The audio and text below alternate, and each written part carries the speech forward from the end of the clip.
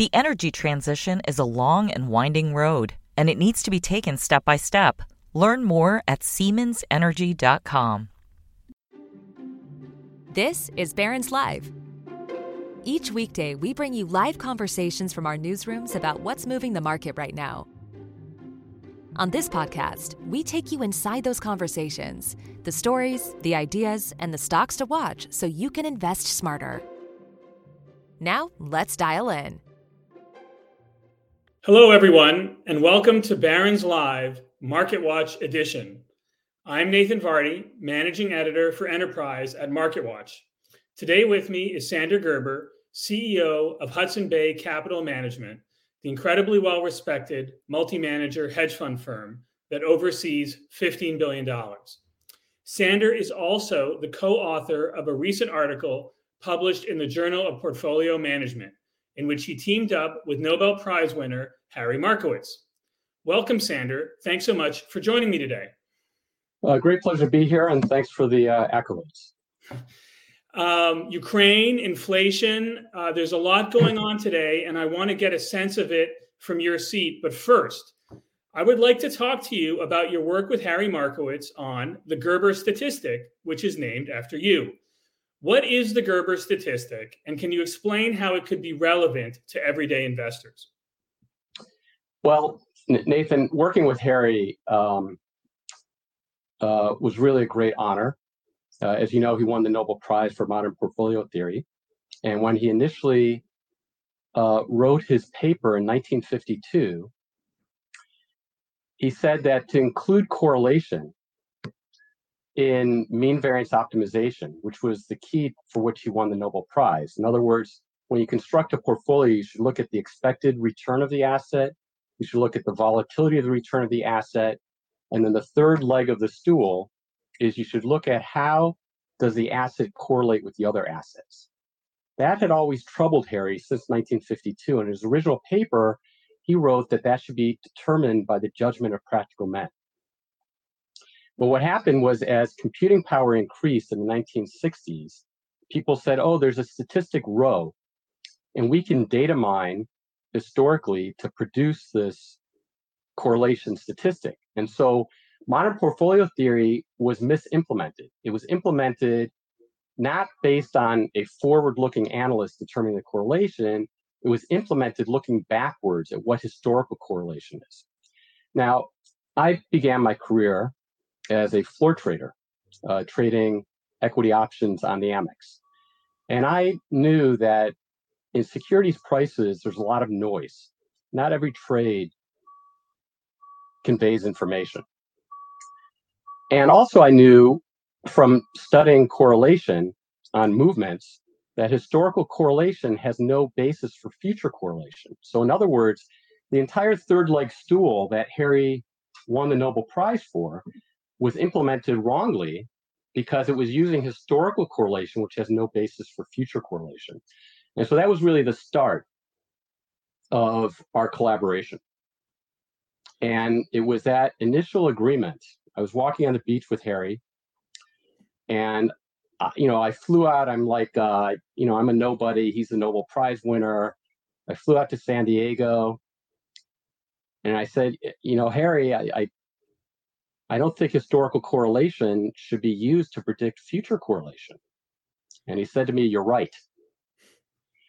And I was like, I thought maybe I didn't hear right because of the waves, or, I said, no, Harry, I don't think you understand what I'm saying. I don't think that historical correlation should be used to predict future correlation. And he said, you're absolutely right. And so the Gerber statistic I developed internally to Hudson Bay. And the Gerber statistic is a rank order statistic, meaning that the first step is we threshold.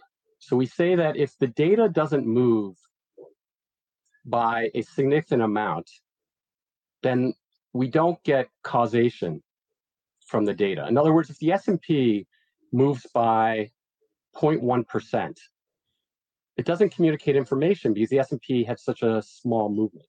Mm-hmm.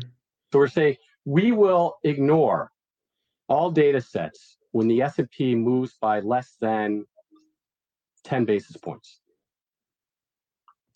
And then if the S&P moves by more than 10 basis points, we're going to count how many times does it move with the asset, how many times does it move against the asset. And by creating the statistic this way, you're filtering out the noise, you're focusing on relevance. But because securities prices, security prices doesn't follow natural law. It follows, behavioral economics. So you can't always get the exact same effect for the same cause. It's going to be within a region. And so by not being too precise, but by finding a range, we're actually able to be more precise overall. And so Harry and I were published in last month's Journal of Portfolio Management on the implementation of the Gerber statistic within modern portfolio theory, which gives you more reward with less risk. Does that mean, is the implication, Sander, that maybe some investors were not as diversified as they thought, or not adequately diversified? And then why should people even be diversified? Well, diversification is the only free lunch. One of the main things I learned studying business was diversification only occurs if you have independent variables. And if you have independent variables, then you can reduce risk with the same amount of reward. Now, if your diversification is based on history, you're saying the future is going to look like history. Mm-hmm. And by definition, that is not the case. So by definition, you don't have the diversification you thought you had if you're using the historical to predict the future.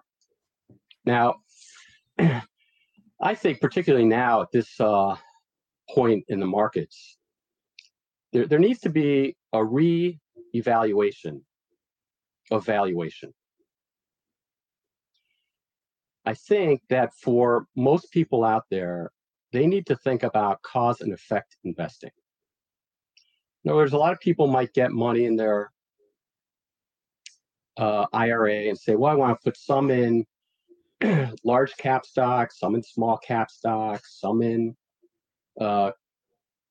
international stocks, some in private equity, some in hedge funds. It's not enough to have different labels on these investments. You really have to think about what is the cause of the appreciation of these asset classes. And then you have to think about what will the effect be if the causation changes. That's interesting. Let's talk about what's going on in the economy and the market today. Consumer inflation is measured by the CPI is up 7.9% year over year. You run a large market neutral strategy. What is your view on inflation going forward? And how do you think everyday investors can think about this risk? These are big questions, and you combine the two together. What do I think about and what can investors do? So we've lost any kind of risk management around central bank policy. And in large part, that was because central bankers adopted modern monetary theory, which states that you can print money until there's inflation. And so around the world, we printed money in the Western world. And there was the thought that we're not going to have inflation. There's robotics, there's global trade. Then we went through the pandemic, we printed even more money.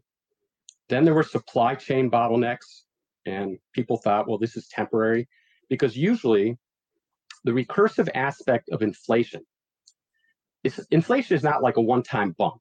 Inflation is a change of expectations that prices will continually cycle higher. And usually that's a wage price cycle. So labor demands higher wages. Companies now have to charge more because their expenses go up. Tight labor demands more wages. It's a spiral thing. And many economists thought that is perhaps the only driver of ongoing continuous inflation. And I think there's a lot of truth to that. So there was a feeling until recently and even recently, that this is supply chain disruption, commodity price inputs going up, but this is not going to be persistent or ongoing. My expectation is that that's not the case. And it started with our relations with China, where we have now embarked during the Trump administration and under the Biden administration into a world of deglobalization. For the last several decades, we have been experiencing more globalization, which has meant, frankly, that in the heartland of America, where I'm from, Michigan,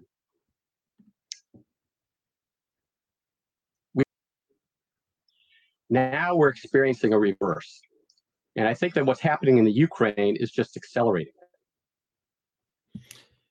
I want to remind our readers to please submit questions for Sander.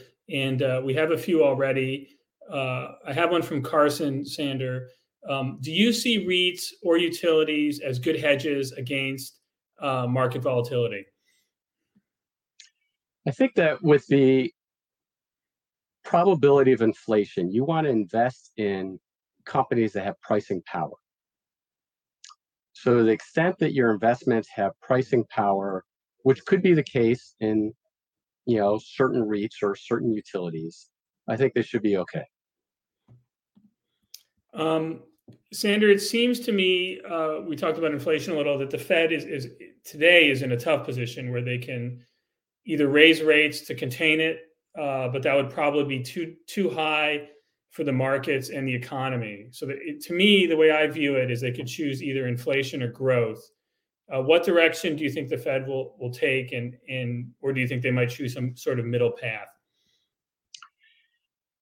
I think the big question is, what is the Fed's independence from the political calculus? And that, has been a problem going back many decades. And I'm not really clear. I'm not clear if we're going to go through a Volcker type regime, or even if the Fed has the capability of doing something like that in today's day and age. So I think the Fed has to raise rates, but the dislocation from raising rates, could be significant. A lot of industries are dependent on low cost of capital. A lot of asset prices are dependent upon low financing rates.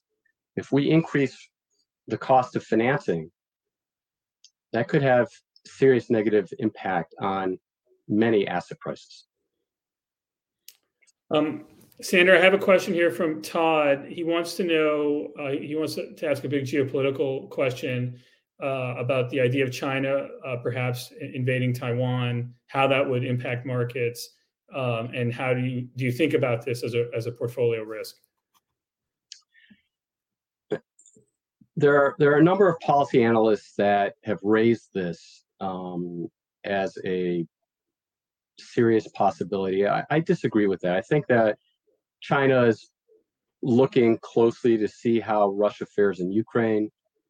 I think that the united front against Russia in the case of Ukraine is giving China significant pause about them even thinking about going to Taiwan. So at the same time, the rhetoric out of China is, America, respect the one country policy and do not recognize Taiwan.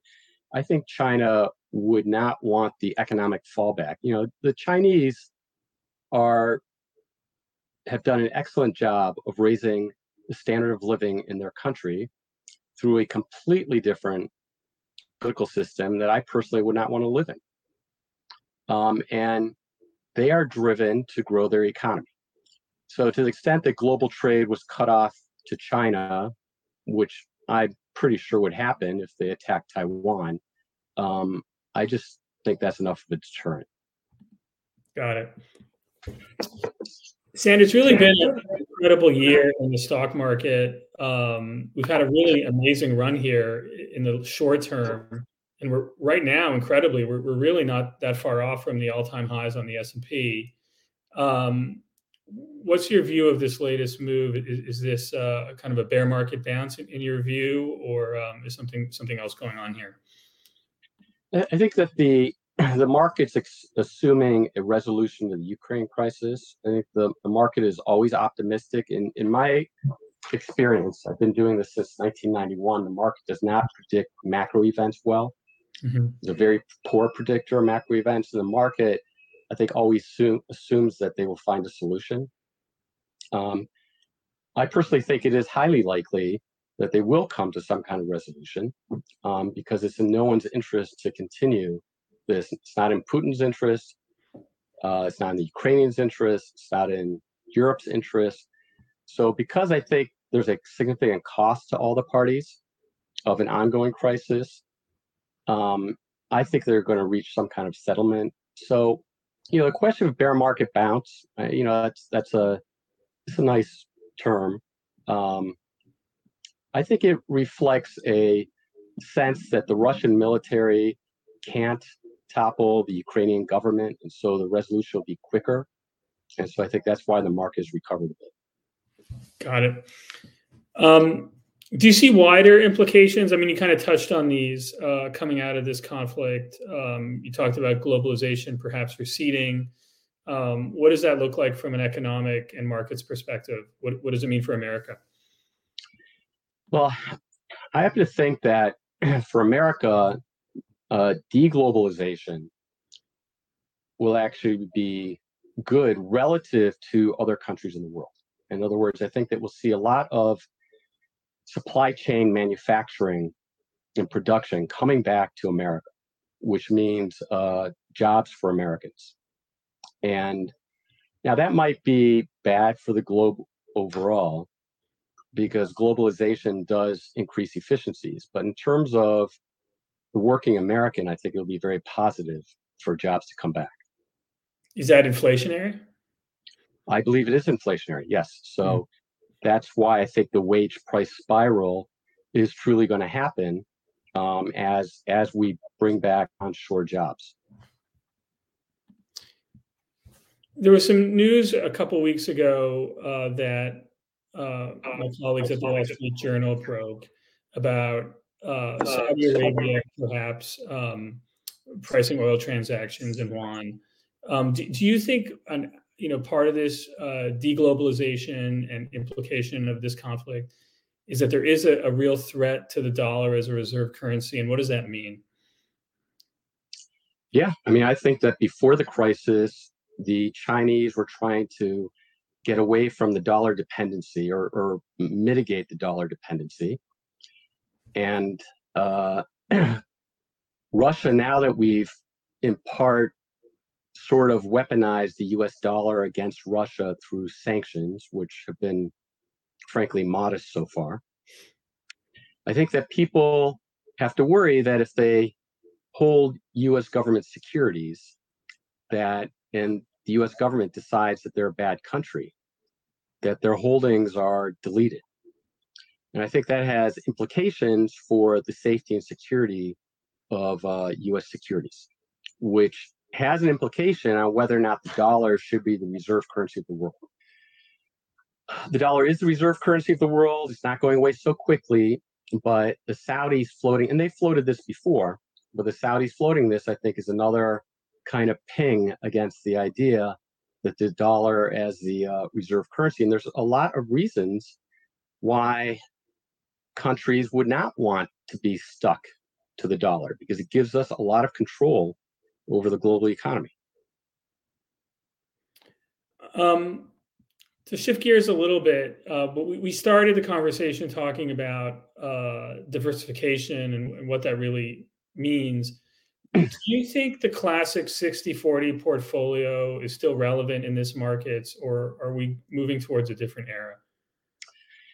Yeah, I mean, the 60-40 portfolio was historically with bonds being much higher, and I don't think it has relevance anymore. When the 10-year is trading, I think 240, something like that, make 2.4%, 40% of your portfolio when rates can go up a lot more than they go down. I think it'd be very unusual for the 10-year to go below zero. I mean, it brings up everything I studied in economics in the late 80s in college has been thrown out the window. But if you look at upside downside calculus, despite the convexity of the bonds here, it just doesn't seem worth it to be putting 40% of your portfolio in bonds that are yielding just 240 basis points. It's really incredible that we're sitting here talking about different market risks, and people have almost forgotten about the pandemic. Is that still an issue you're thinking about, or have you moved beyond that? It's still an issue in China. And yeah, I think it still has an impact on the global economy. I think that we're still coming out of it. Omicron has delayed the recovery, but we're in the tail end. We're in the tail end of it. And I think that I had always thought that at the tail end of the lockdowns, when people come out and life goes back to normal, that's when we'll see the impact of the money printing. Because you can print money to fill a gap. Mm-hmm. But when the money's in the system and it's sloshing around the system, and then real economic activity returns, that's when you see that can you print money or not print money? So I think that was going on before the Ukrainian crisis. And I think that's why we're seeing so much inflation. And I think the Ukraine crisis has just augmented that inflation. And then I think the Ukraine crisis has just augmented the deglobalization, which results in onshoring of jobs, which I think is also augmenting the inflation.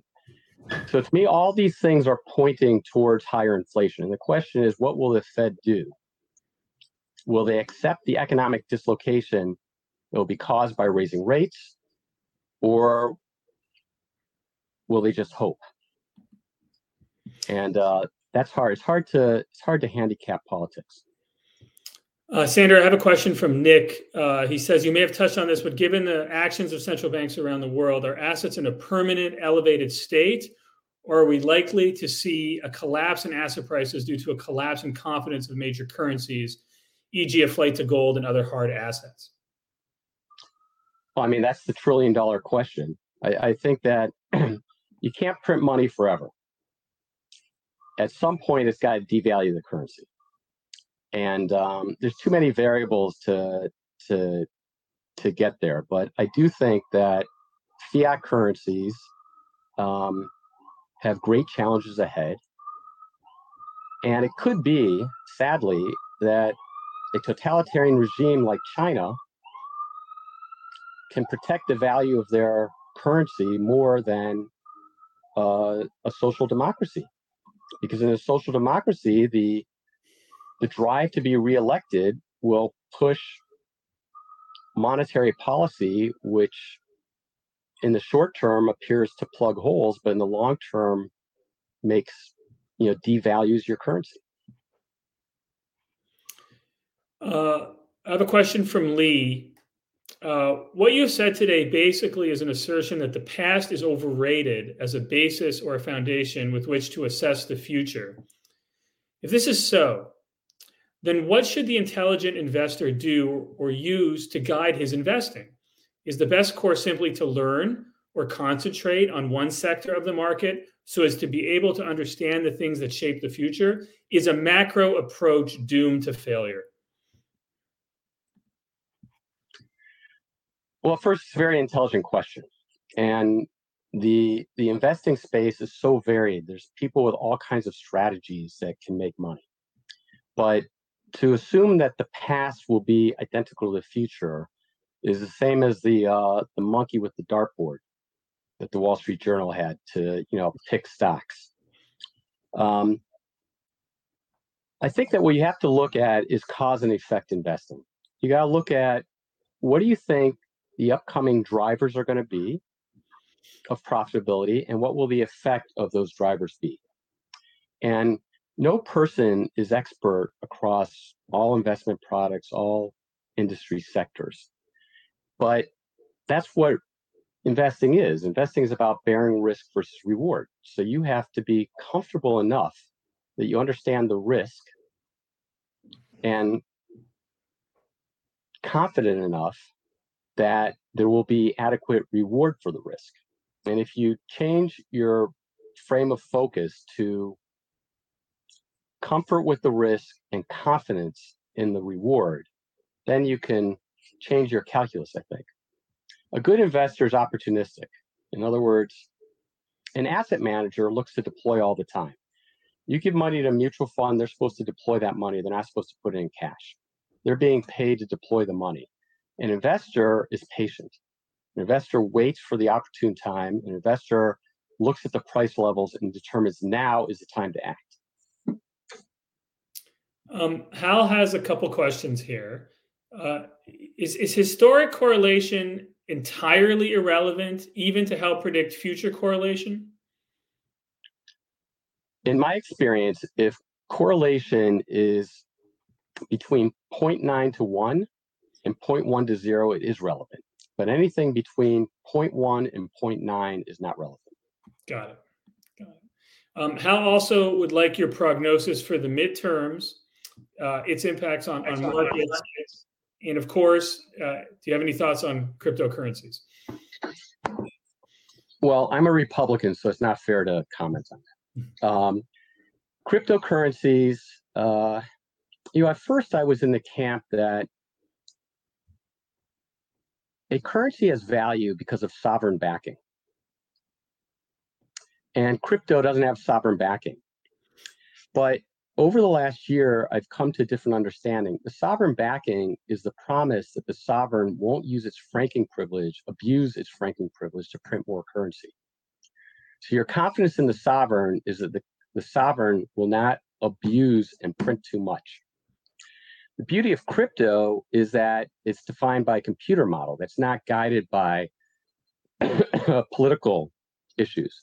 So to a certain extent, crypto is a very interesting alternative source as a store of value. The problem is that what is an appropriate level? There's no intrinsic value to crypto except what it's worth, what people think it's worth. So in a way, it's like if you're to buy, a Renoir. That Renoir, the painting, could be exchanged as value. But you don't really know what it's worth. So I think that it's created a lot of, I think the idea, which is, I believe, a sound idea, notwithstanding the ability for cyber attacks and other nefarious things to happen, I think the idea is legitimate. But I think that ascertaining a stable value is very, very difficult. Now, it could be that as crypto becomes larger and larger and larger, that we won't have this significant volatility in the crypto markets, and then it could actually take over. But I think that's a long way off. Steve wants to know about, he's really asking about diversification. In this environment, he's asking, is it best to buy ETFs versus individual stocks? He's looking at semiconductor stocks. He feels like some of those companies are doing much better than others, and that using a basket approach may not pan out. Do you have any thoughts on this? Well, an ETF obviously is more diversified than buying a single stock. So if you want to make a bet on semis, yeah, it's better to buy an ETF or to, frankly, buy a basket. It's always better to have more names, but you have to, again, cause and effect in investing. You have to look at what's the cause. So if you have a particular name in the semis that has a particular event, catalyst, or change going on, it has a particular reason at that particular price level where you have comfort with the risk and confidence with the outcome, then bet on the individual stock. If you don't, then it's better to go with a basket or an ETF. Sander, one feature of the last decade has been the overperformance of U.S. stocks relative to global equities. Do you think there's a risk of that reverses and that investors have to think about that? I think America is going to win versus the rest of the world. I think we're much stronger. Mm-hmm. And, as I said, I think bringing back manufacturing capacity, the deglobalization, although the deglobalization might cause consumer products to be more expensive, I think it's going to make America a lot stronger economically. One other question broadly on the stock market. We had the longest bull market in history. It was interrupted briefly by the pandemic. Then stocks doubled again. Do you think we're entering a new era with inflation and the Fed tightening, or can this continue? Yeah, I really do. I think that we are entering a new, it's hard to predict a new era, right? But throughout this entire time frame, it's been characterized since 1983 or 85. Short-term rates have gone from 12% down to 0 and have only recently started to bounce back up. So because I'm of the belief that you really can't have negative nominal rates, I think we've hit the zero bound, and I think that the reversal of this could reverse a lot of the bull market. So you're bearish. Well, Hudson Bay is an absolute return fund. Right. So Hudson Bay seeks to make money through skill in all market environments. Mm-hmm. It could be that we'll have another last gasp, because the easy way out is always to print money. So to the extent that there's dislocation, I think the Fed will keep printing, and you can't predict when the bubble will burst. You can't. And so I try to maintain a neutral stance. Fair enough. Angela has a question. What's your thought on the inverted 2 and 10-year yield? And what other indicator would you look for when you think about a possible recession? She thanks you. Yeah, I mean, that's one of the very best indicators of recession. I think it's worked every time, if not almost every time. I think a recession would be long overdue. We skipped it because of the COVID relief. So I would think that we would be entering into recession. But, again, I don't know if it's going to happen this year or next year, and a lot can happen between that. Steve would like you to fast forward to the end of 2022. Do you think the biggest issue we will be facing will be inflation, recession, geopolitical risks, or something else? Well, that's going to depend on whether or not there's a resolution in the Ukraine crisis, which I think there will be. So I think the biggest issue is going to be inflation at the end of the year. If I'm right, there's a resolution. If there's not a resolution of the Ukraine crisis, the world looks very different. Very different. But assuming there's a resolution, I think the biggest issue is going to be inflation and how to deal with it. I'm getting a couple questions that are similar here. I think I know what you're going to say, but Mark is going to make a statement that the Fed is clearly behind the curve in this cycle. What do you think accounts for it? The pandemic, politics? What's your view? I think the Fed was adverse to raising rates because inflation had been low for so long. There's an impact on economic activity. And most importantly, I think that they wrongly thought this was a supply chain shock, which would be temporary. And now that it's become clearer, I think, that wages are going up and there is tight labor now, that our workforce has regained very quickly. It's not as tight as it was before, but it's still very tight. People are demanding higher wages. I think now they understand that this is not just a temporary supply chain shock. And I think that's why they were behind the curve. Angela also wants to ask you about, how far behind the Fed is behind the curve. And do you think more than 2 50 basis point hikes are needed this year? I think the Fed manages their hikes based upon the impact on the economy. So what do we need to slow the inflation? Yes, I think we need more than 2 50 basis points hikes. But I doubt that the Fed will do that because the disruption to the economy would be more severe than I think the political calculus would allow. Got it. Well, that's all the time we have for today. Thanks for being here, Sander. And thanks to our audience for tuning in. We hope you listen to our next episode tomorrow. Barron's Senior Managing Editor, Lauren Rublin, and healthcare industry reporter, Josh Nathan Kazis, discuss the outlook for healthcare stocks and the latest news on COVID-19 treatments and vaccines. Thank you again for listening. Stay safe and have a great day. The energy transition is a long and winding road, and it needs to be taken step by step. Learn more at SiemensEnergy.com.